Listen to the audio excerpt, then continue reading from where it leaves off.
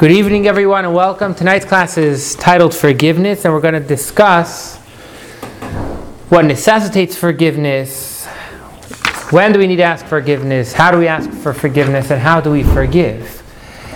Tonight's primary class is going to be focused primarily using the Shulchan Aruch Harav, section 607, where there's a full section in the Shulchan Aruch about forgiveness.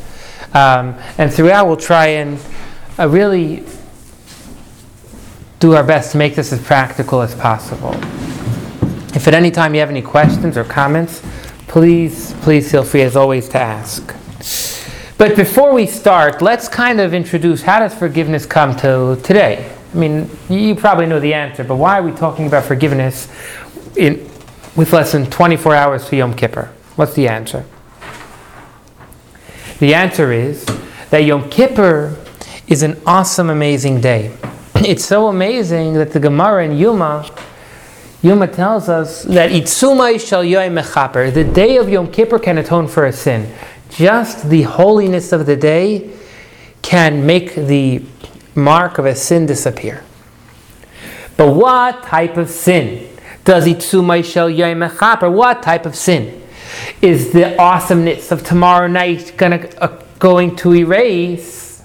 Let's look at the verse itself. It says, section number 1, in the introduction, because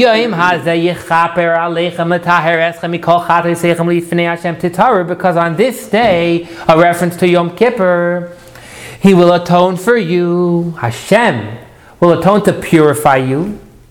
So on this awesome day, starting tomorrow of Yom Kippur, Hashem will purify you. From all your sins before God will you be purified. That's repetitious. Because on this day He will atone for you to purify you. From all your sins before God will you be pure. It's repetitious. Comes the Talmud and shares with us that the pasuk, the verse is specific. From all your sins before God will you be forgiven. But sins that you have done before man, Yom Kippur will not forgive. Let's see section number 2. The implication of the previous verse is that Yom Kippur atones only for sins before God. Whereas wrongs between man and man will not be atoned for by Yom Kippur unless one appeases the other person. Without having made up with the previous person, Yom Kippur will not be able to accomplish anything. So tomorrow night is coming. It's an awesome energy coming. It can remove any stain we have between us and Hashem unless there is someone else involved. If there is another person involved, Hashem says no. You have to work with that person. Now your sin is more than just becoming friends. So Hashem says Yom Kippur can accomplish the rest. But until you have made up with your friend, that sin remains. Why is this even more pertinent in preparation for Yom Kippur? Because we don't want Satan to have any power. And if we are not in a good relationship with our friend, then we've given cause for complaints. Let's see section number 3. To immediately appease and ask forgiveness of a person whom one has wronged is appropriate any time throughout the year. It's not like I'll go and hit Brett on the back and say, I'll come to you before Yom Kippur. No. You should always immediately try and appease somebody. However, nevertheless, on the day before Yom Kippur, one should be especially vigilant about this, so that the hearts of the Jewish people will all be at peace with each other, and thus Satan will have no opportunity to level accusations against them. We want to make sure that Satan has no power. It's very important that we're in a good relationship with our friend. So 2 separate items we're mentioning. Why before Yom Kippur it is so important to talk about forgiveness. Number 1 is the awesomeness of Yom Kippur can remove any sin, but only if you have first appeased the person involved. That's A. It's like saying there's a massive, massive deal in the store. A massive deal. It's incredible. We're giving away free suits, but you have to come to the store to get it. If you don't, there's a massive opportunity Yom Kippur brings, but we have to go ahead and do what's necessary to accept that special holiness and remove any trace of sin. Second of all, we want to make sure that the evil has no power against us, and if we have not fixed any relationships, that is unfortunately something negative that we don't want to have against us. Any questions about why we are having this conversation tonight? And hopefully by the end of the night we'll have clarity of what and how it's done. Any questions at this moment? Fantastic. Gershon, can you pour a cup of water, please? Oh, certainly. Please. I can pour many cups of water, not at the same time. So we're going to start off by asking, what actions necessitate forgiveness? Thank you very much. Baruch atah Adonai Eloheinu melech haolam she'akol niyeh b'dvarei. Amen.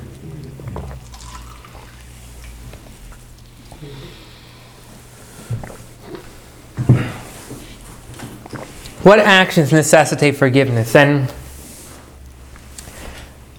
there's many type of actions. Some actions we know necessitate forgiveness. If you go ahead and you monetarily stole from somebody, if you, God forbid, if you hit somebody, certain things we recognize, of course, we need to ask forgiveness for.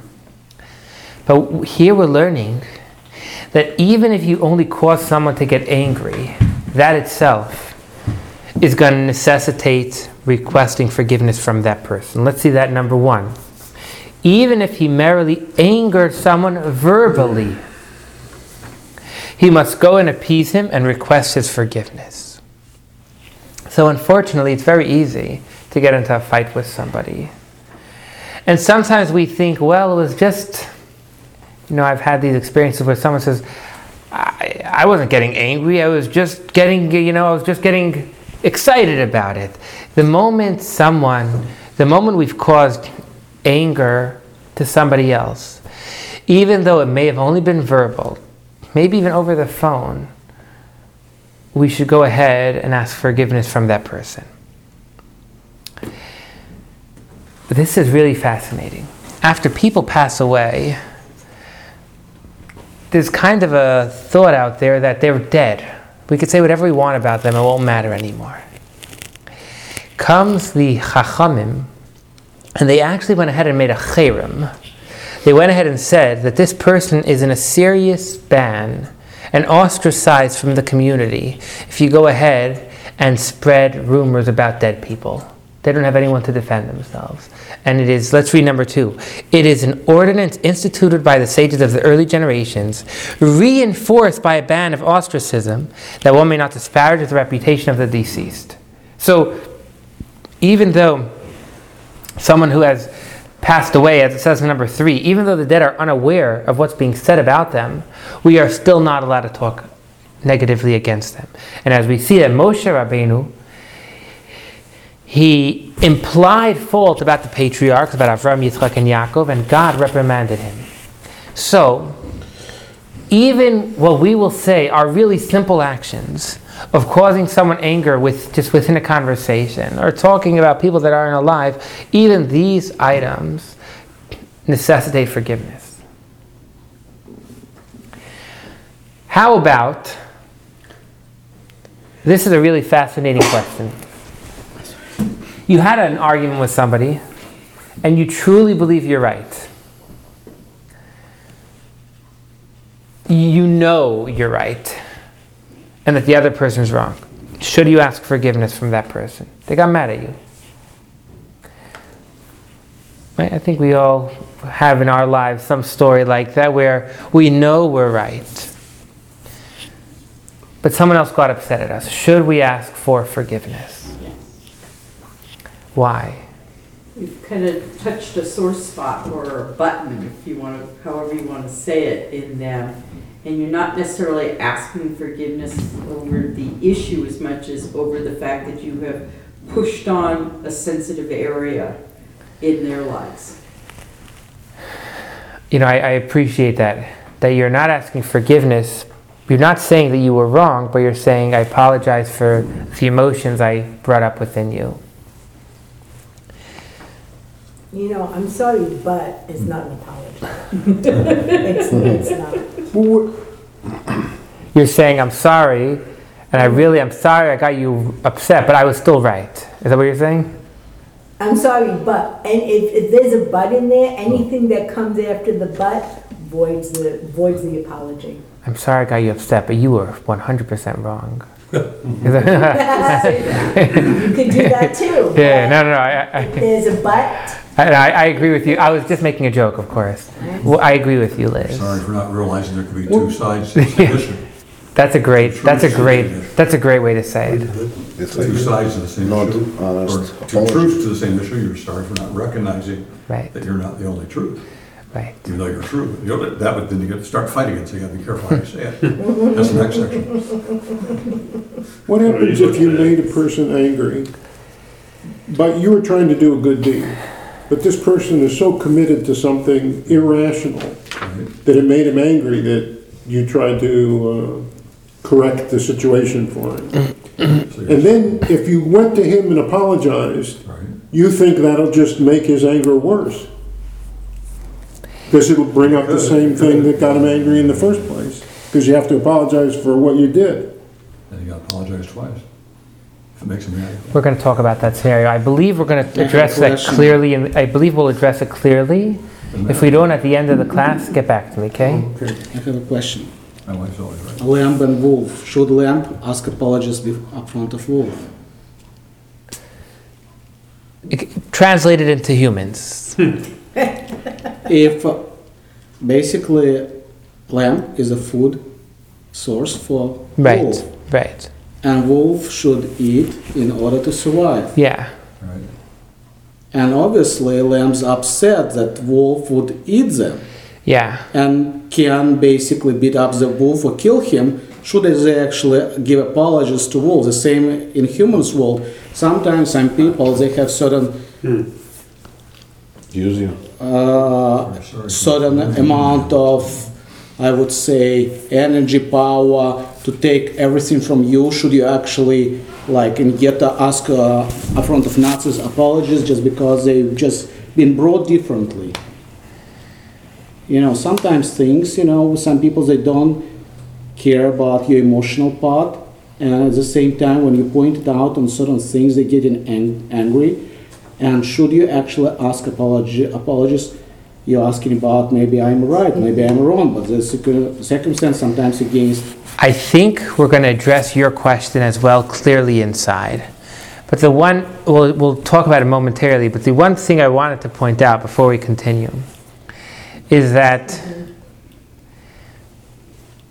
there may be times that we should not ask for forgiveness.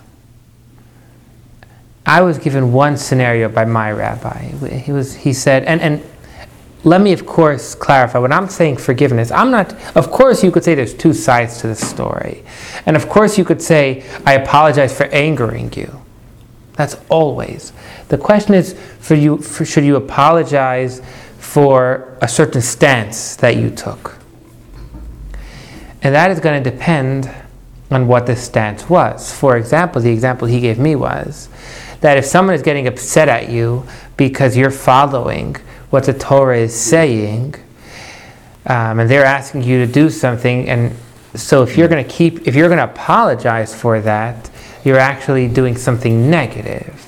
You can go ahead and apologize for angering. You can go ahead and apologize and say, I recognize there's two sides to this story, but there are some things that you may not want to go ahead and say that what I did, the behind what was behind what was happening, I apologize for. There are times that may not be appropriate. Just something to bear in mind, something interesting. But let's talk about how does one ask for forgiveness. Something, I see we're right now talking about forgiving. And I see many questions have come up about when should you forgive. So let's go to the second side where it talks about forgiving. Let's learn that section, and then we'll go backwards and talk about how to ask for forgiveness. But we will learn here 3 circumstances of when you do not have to forgive someone. Number 1.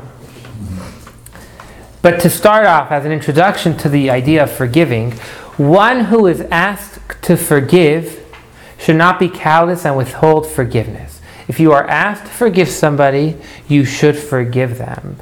Comes footnote number 2 and says, indeed, a person who does so, someone who does not forgive another, is now considered the sinner.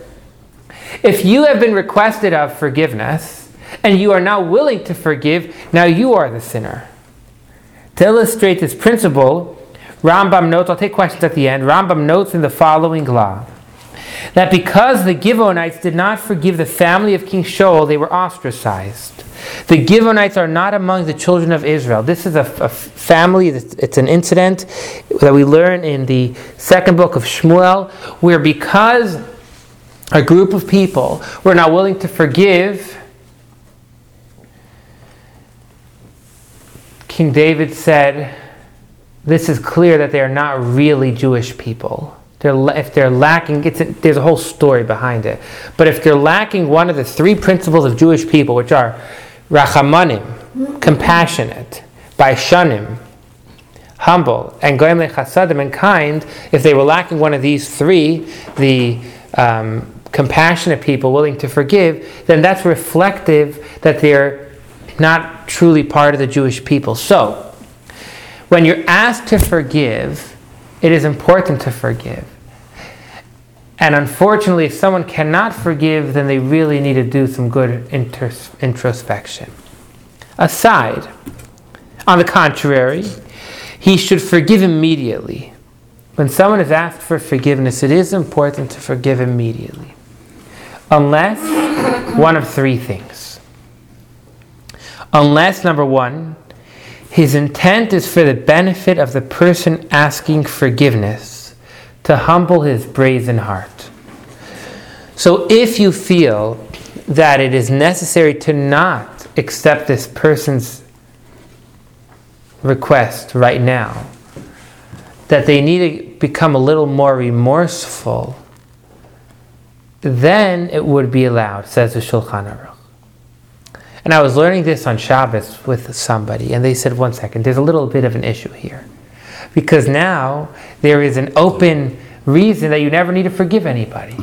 Because if they're always never truly asking forgiveness, and they need them to... What does this mean? So I want to talk about this piece right here, this idea that you don't need to forgive someone if you feel that they still need to do a little more repentance, they need to become a little more remorseful. 2 things. Number 1 is the Aruch HaShulchan, a codifier from about 150 years, says this is practically not common anymore, that someone should withhold forgiveness to go ahead and bring the other person to a deeper level of teshuvah. It's something that is not practiced today. That's number 1. So number 1 is, although it's written in Shulchan Aruch, it's something we don't practice. Second of all, I'll just share with you the source of this story, and that will kind of shed a little light. And I know some people heard this story on Shabbos, but I'll repeat it.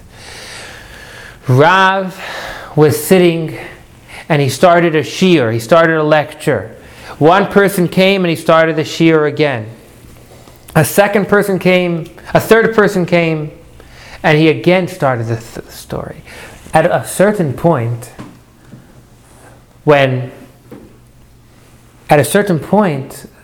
Rav said, you know what, I'm not starting over anymore. I just have to continue going straight.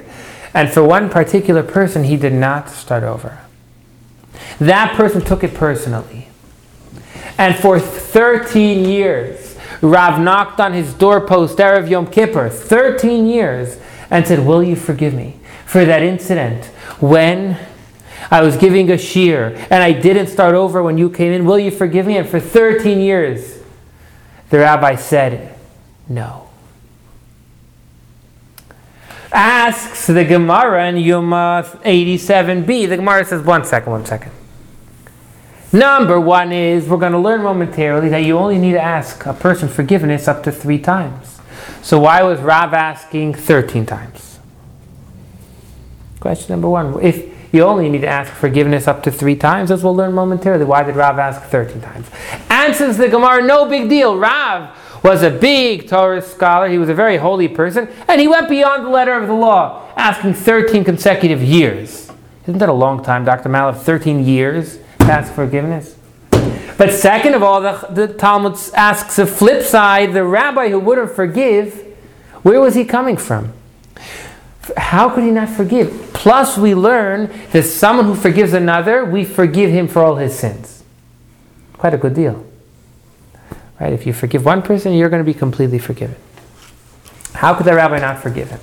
And that is the source of our law here, where we have a precedent of not forgiving somebody.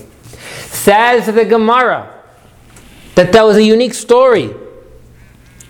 There is a tradition that if you see someone in your dreams being hung, Being what? being hung Okay. on a date tree, Uh-huh. the tradition is that person is going to become the leading Torah scholar. Did you ever dream of somebody being hung on a date tree, Liz? Not yet. Because if you do, tell me. I want to know who that person is. I want to know who's coming up next. This rabbi dreamt, who was the leading Torah scholar at the time, he dreamt that Rav was being hung on a date tree.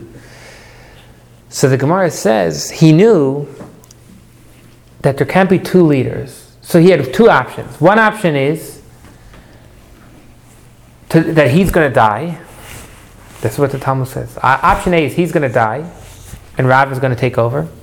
Or option B is he's going to tell Rav that Rav can't live in this town. He has to move countries. And if Rav goes to a new country, there could be a new leader.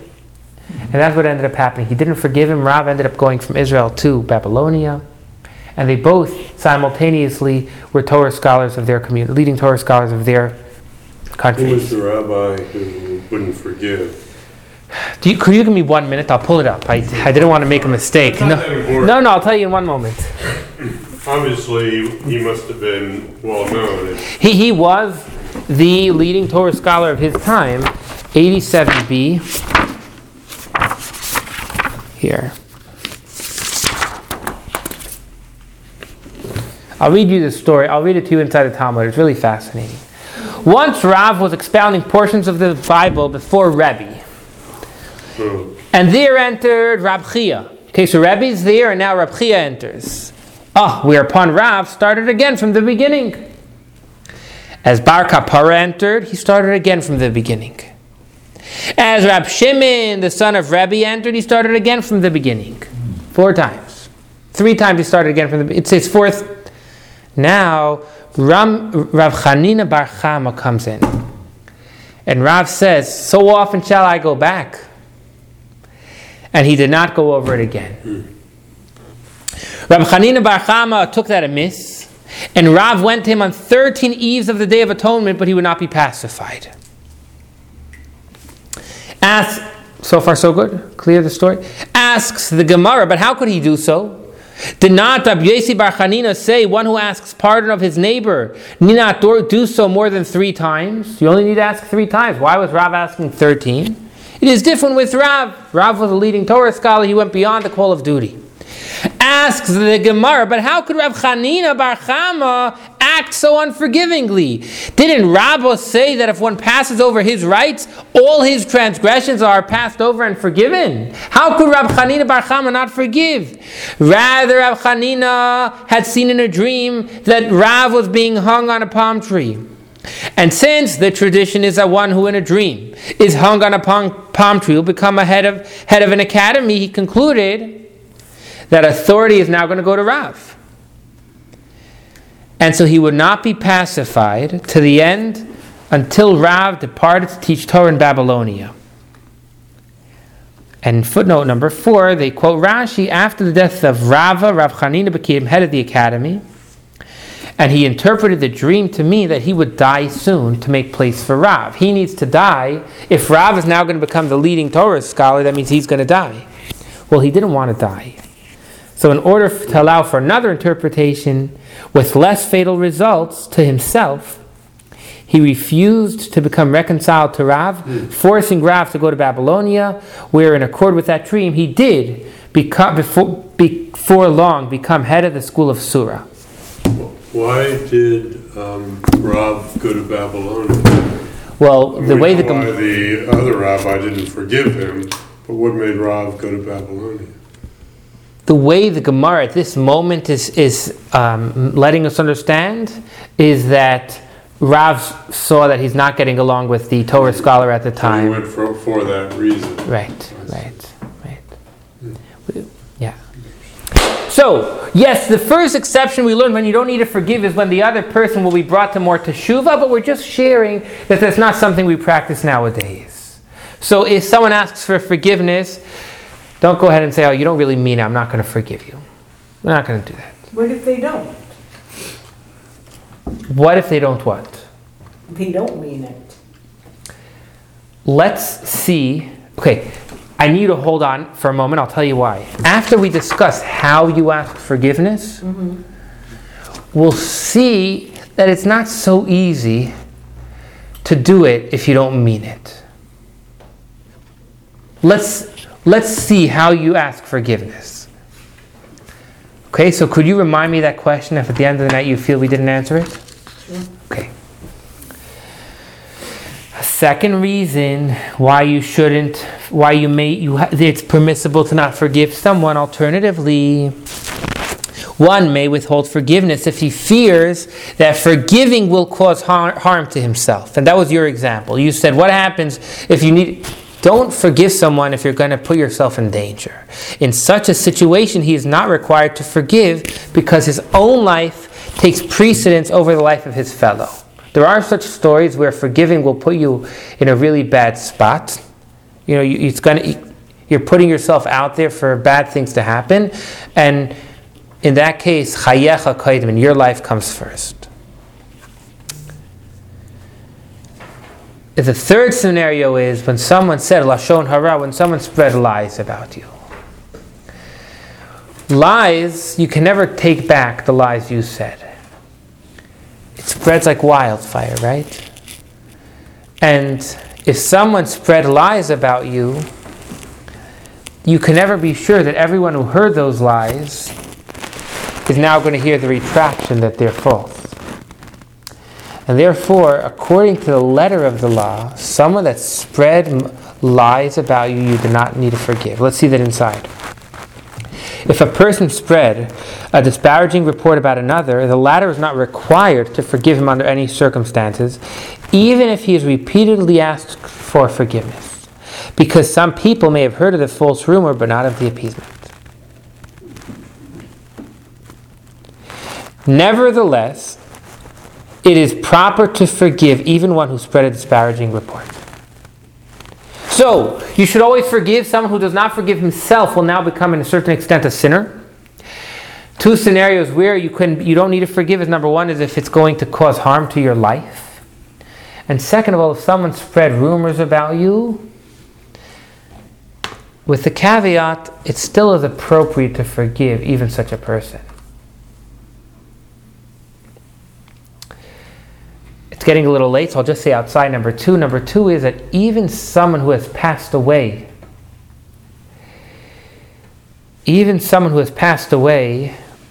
can be forgiven on Yom Kippur.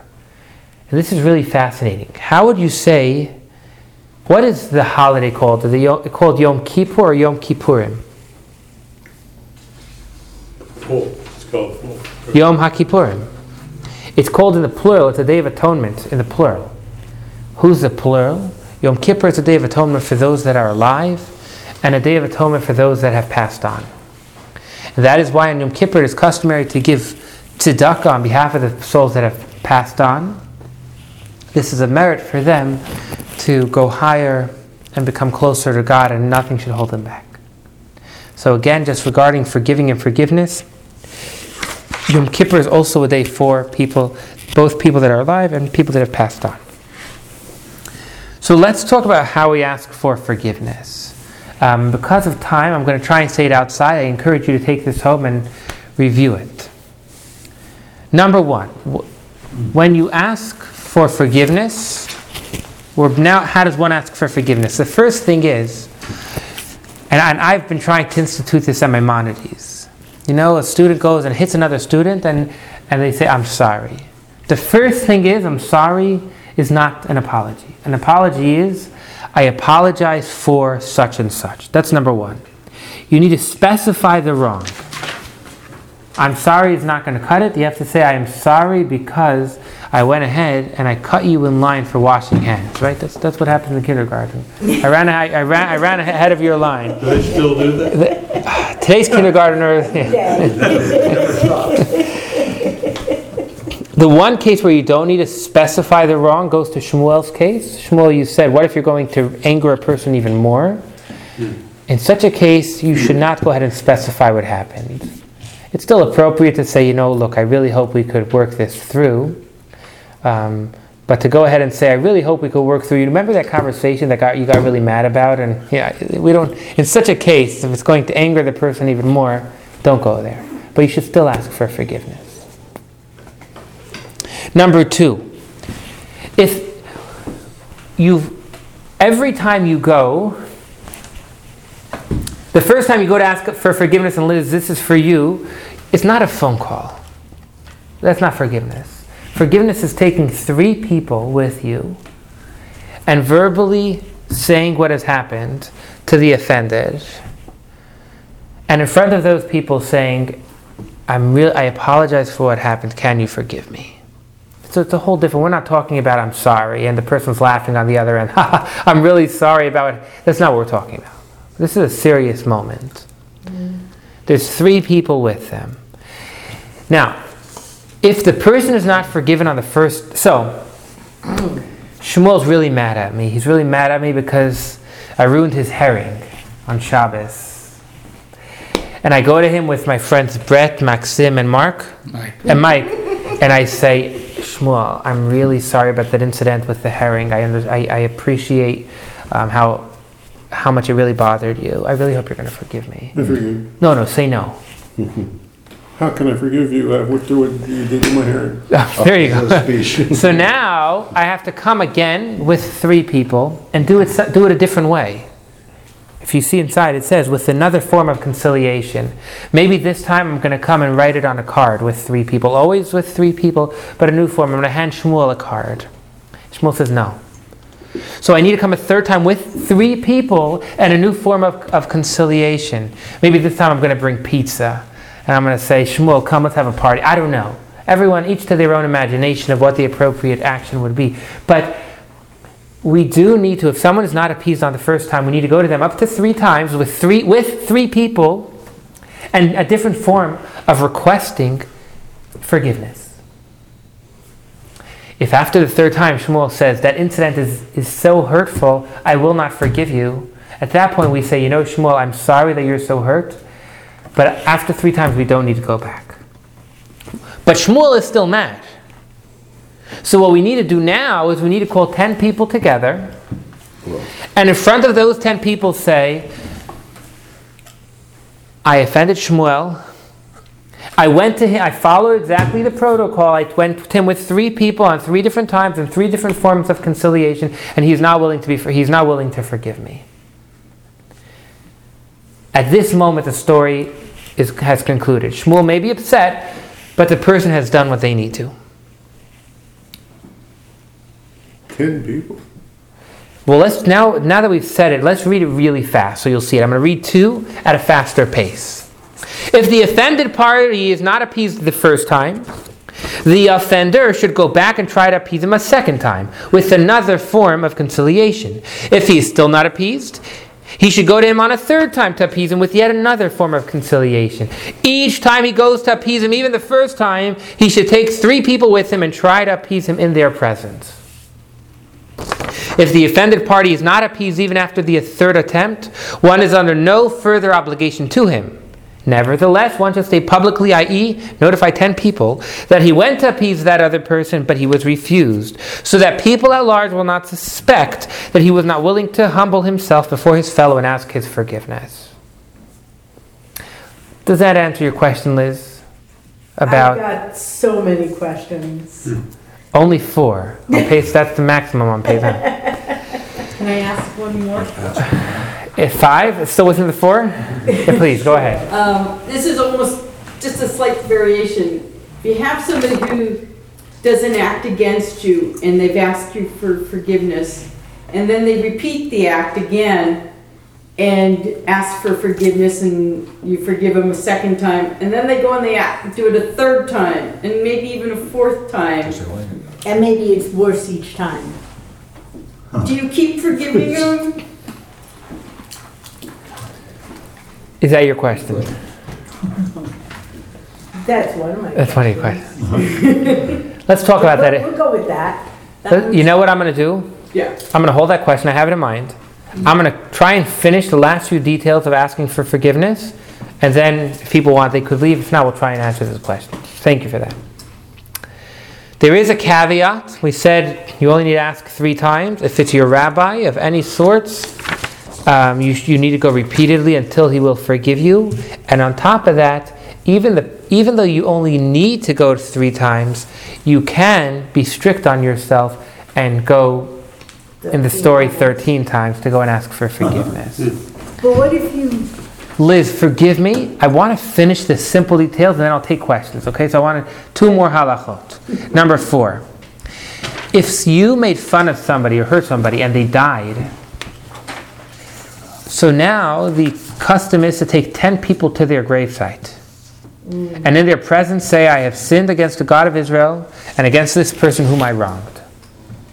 Rabbi Mati actually shared an incident when he was in Brooklyn, and actually someone ran over to him and said how they had really hurt their parents' feelings and the parents had passed on, and they went with a minion and did such.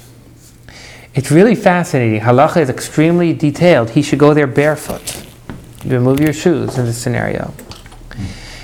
Now, however, if the person you made fun of is buried more than 6 miles away from where you are at the moment, you do not need to go yourself. You could go ahead and get a friend who's closer by to gather 10 people on your behalf and ask for forgiveness.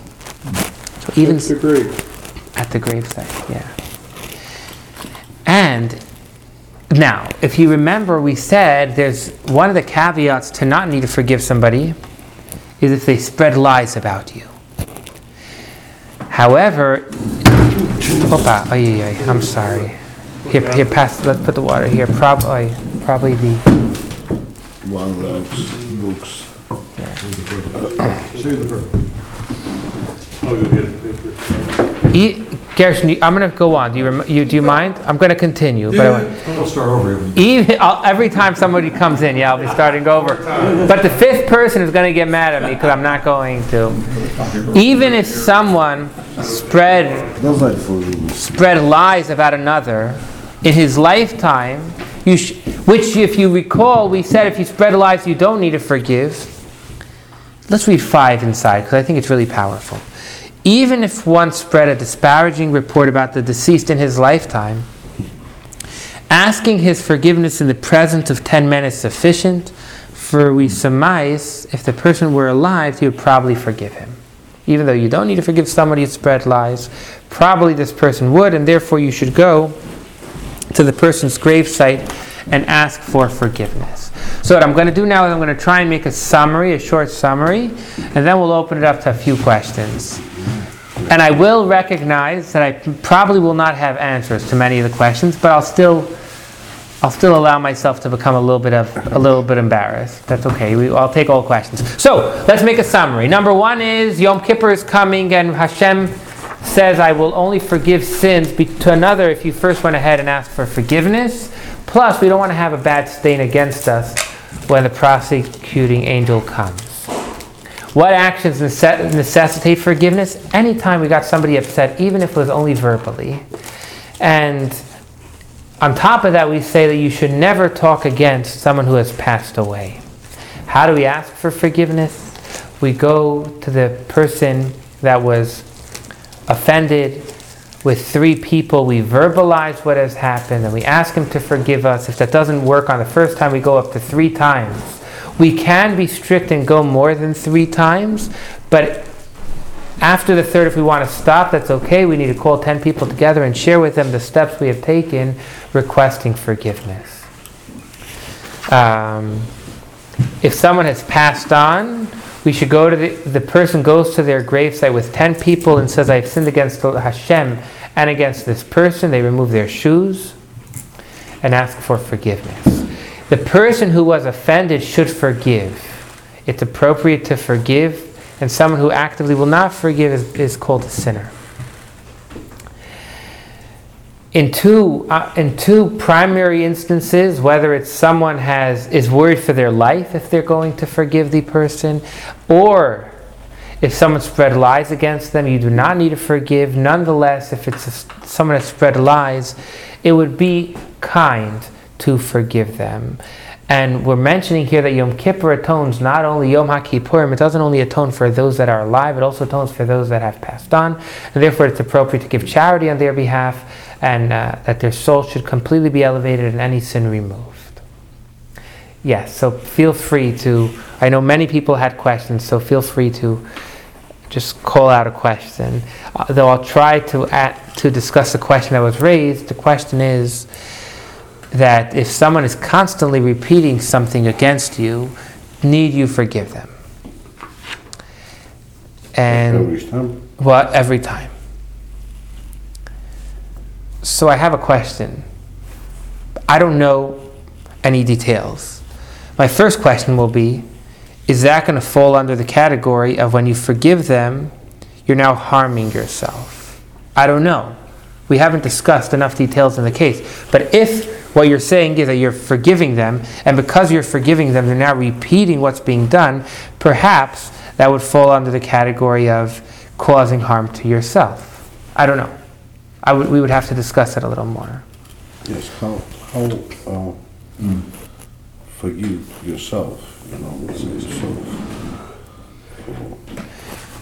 About forgiving yourself? yes. So that was the rabbi's speech on That was Shabbos. very good. I'm not going to go there now. That's a good conversation. But now we're talking about forgiving for incidents that happen against others. So let me give you a little scenario.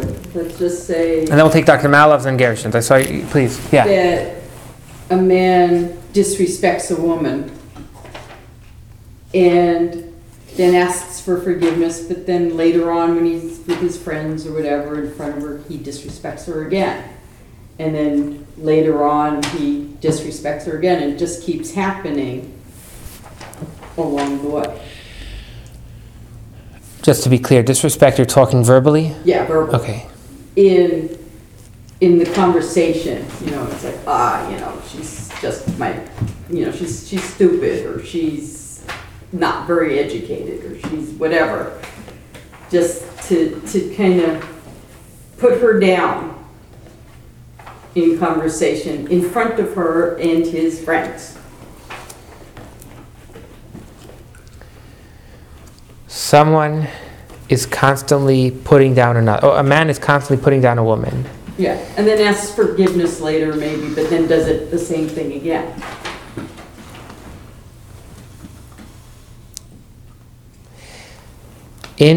There is a section of halacha which discusses how you know someone is serious. There is such an idea because there are certain things that the Torah says if you do, you've now put a stain on yourself. Certain things a person does, we say, you know what, you've invalidated yourself as a respected person. For example, your testimony in court is not trusted anymore.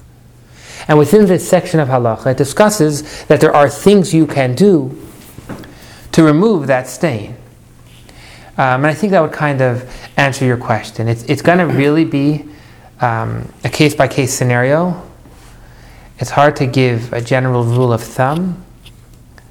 But I think the bottom line is going to be to really think, is this person, for example, this man, is he coming with 3 people on 3 occasions asking forgiveness? Right. So I think if the person is making a joke of his forgiveness, that's not forgiveness. Remember, we're talking here, and that's why I said to Liz right away, the moment we look at forgiveness the way the Torah is putting it, it's a whole new ballgame. And I think if all of us would recognize how serious the need to ask forgiveness is, that may remove a lot of anger between others. I don't know if that was helpful, but it's a thought. Maybe if they did it in front of the others, they would quit doing it. Exactly. I'm Exactly. sure that's the reason Yeah. that they have that. Gersh, Dr. Malov, please. What if somebody does not ask forgiveness? Somebody who needs to ask forgiveness doesn't ask. Should you forgive the person anyway because you shouldn't hold a grudge? That's a great question. If someone is not asking you forgiveness, What should your attitude be? what should your attitude be? Every night, before we go to sleep, there's a paragraph we say that we're forgiving anyone who has hurt us. There's such a paragraph. Hareini mochel, this is a quote. I am forgiving l'chol mi shehichis v'hiknit osi. Anyone who has angered or really done something against me. So yes, it would still be appropriate to forgive. It's a very noble thing that halacha discusses, to forgive all. Because if you don't forgive that person, you are a part of his suffering. Ultimately, you are going to be a little responsible for his suffering. And so forgive him. And Hashem will take care of whatever needs to happen. I appreciate that question.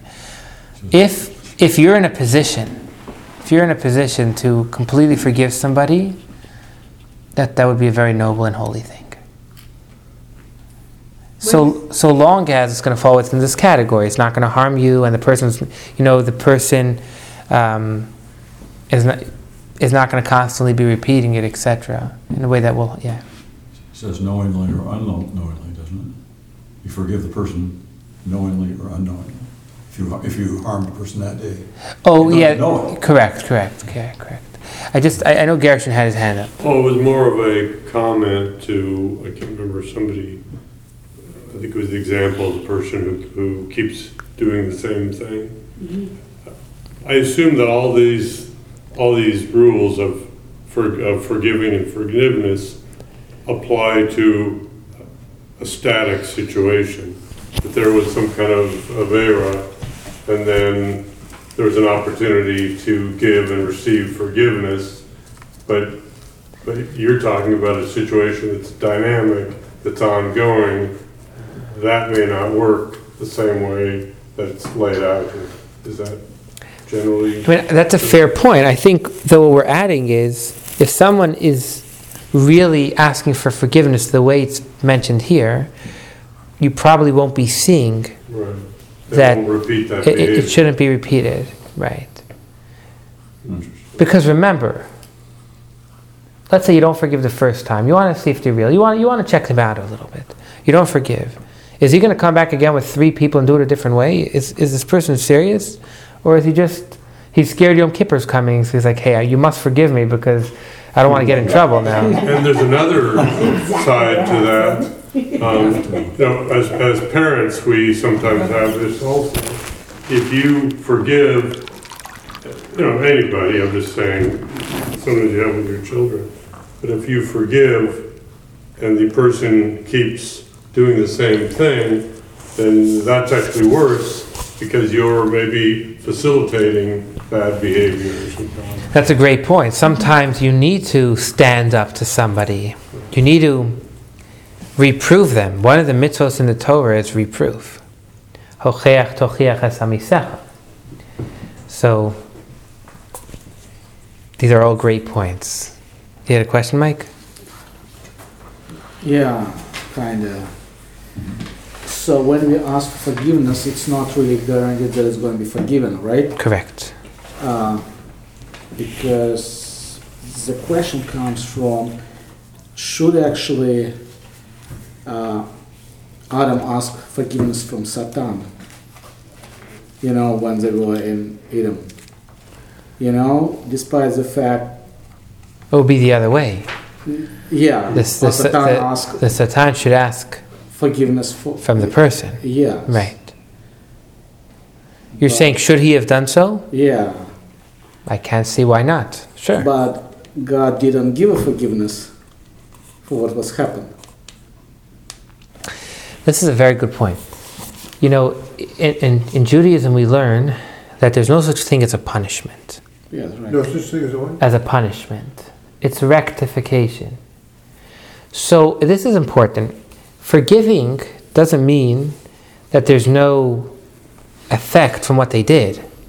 If someone caused harm, forgiveness doesn't mean, oh, you don't need someone crashed your car.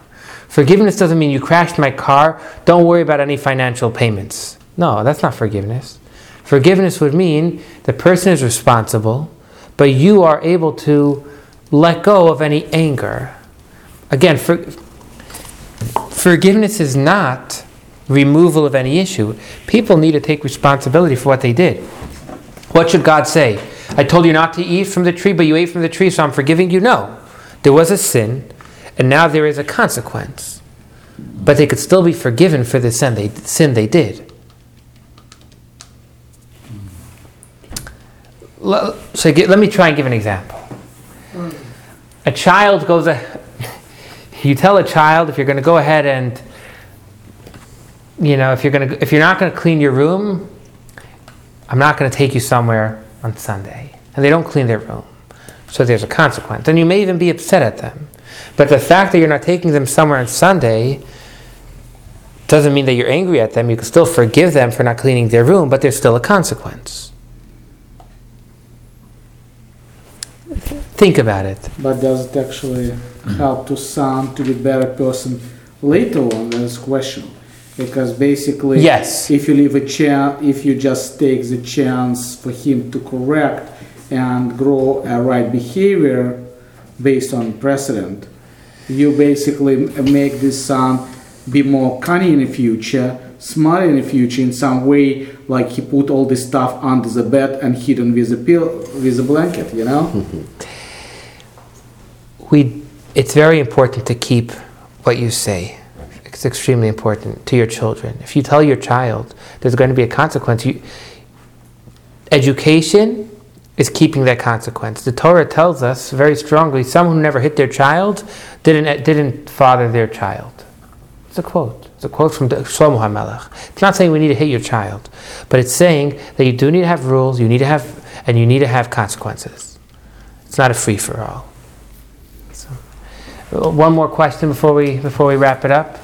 Can I apologize ahead? You're apologizing? Ahead. You're asking for forgiveness now. Yes. We may or may not forgive you. Yes. We'll decide. We're going to decide. Asking forgiveness ahead. Oh, you're saying I'm going to hit you, but forgive me? Yeah. No. It's not what But for punishing son, would you ask apologies later on? What? It doesn't work. After you punish your son, Yeah. would you ask apologies up front of your son for your behavior? You're not punishing your son. Your consequence. It's a big difference. Punishment means that you are now getting punished. Something bad. Punishment, there's a consequence, and then there is a fine, so to say.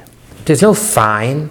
If you tell your son, if you don't clean your room, you're not going somewhere on Sunday, you're not fining your child, it's a consequence. It's very different. If you do it correctly with your children, they're going to respect you. Let me give you an example, a much better example. Policemen, if they were not pull you over for going over the speed limit, are they being kind to you or are they being mean to you for not pulling you over? They're being mean because no one's going to keep the speed limit. In order for that safety to be there, we need that regulation and we need someone to enforce it. They're not bad people. You know those people that go around giving parking tickets and everyone hates them? Yeah. They're not really bad people. You want to have a sidewalk next to you. You want to make sure that everyone's driving safely. So we have people enforcing it, but those aren't. They're mean. So give a definition of a punishment. That's not nice when they do. But somewhere in Torah is written that humans shouldn't take responsibility of God. Only God knows why such and such punishment happen or, comes to the human. And at the same time, when you're talking about order, like something has to, we are not living in the perfect world. We don't expect the world is perfect. At the same time, it's not a crime to park. We live in the free world. It's not a crime to park your car, because who said that somebody has more authority to collect money than other? In Torah we have clearly written if money are on the road and two people who first come, those take. But it doesn't mean that law would protect the person who took, because the money should be taken by the human who really needs it, and God would send the person to get this 20 cents, the coin, or whatever on the floor. If you don't need, don't take it. It's not yours. But in this world, it's not a perfect world, so you start protecting rights of power, right? Let's talk more about this after the class. No. I'm happy to address it. Let's conclude with this question. How do you know what's a punishment? What was the question again?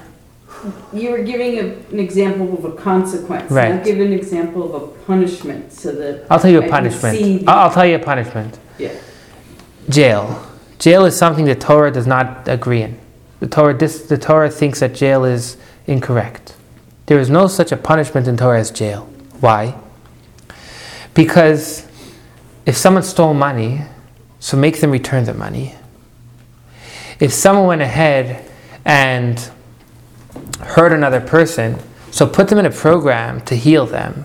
But the idea of locking somebody up is a punishment. It's not a logical, it's not a consequence. It's not something that's going to help you become a better person. That is a punishment. That's why also the Torah does believe in capital punishment. Because the Torah says ultimately if the person cannot exist amongst other people, then they can't be on this world. But if they can exist with other people, then there's no jail. Figure out how to fix it, but don't put them in jail. Jail is a punishment.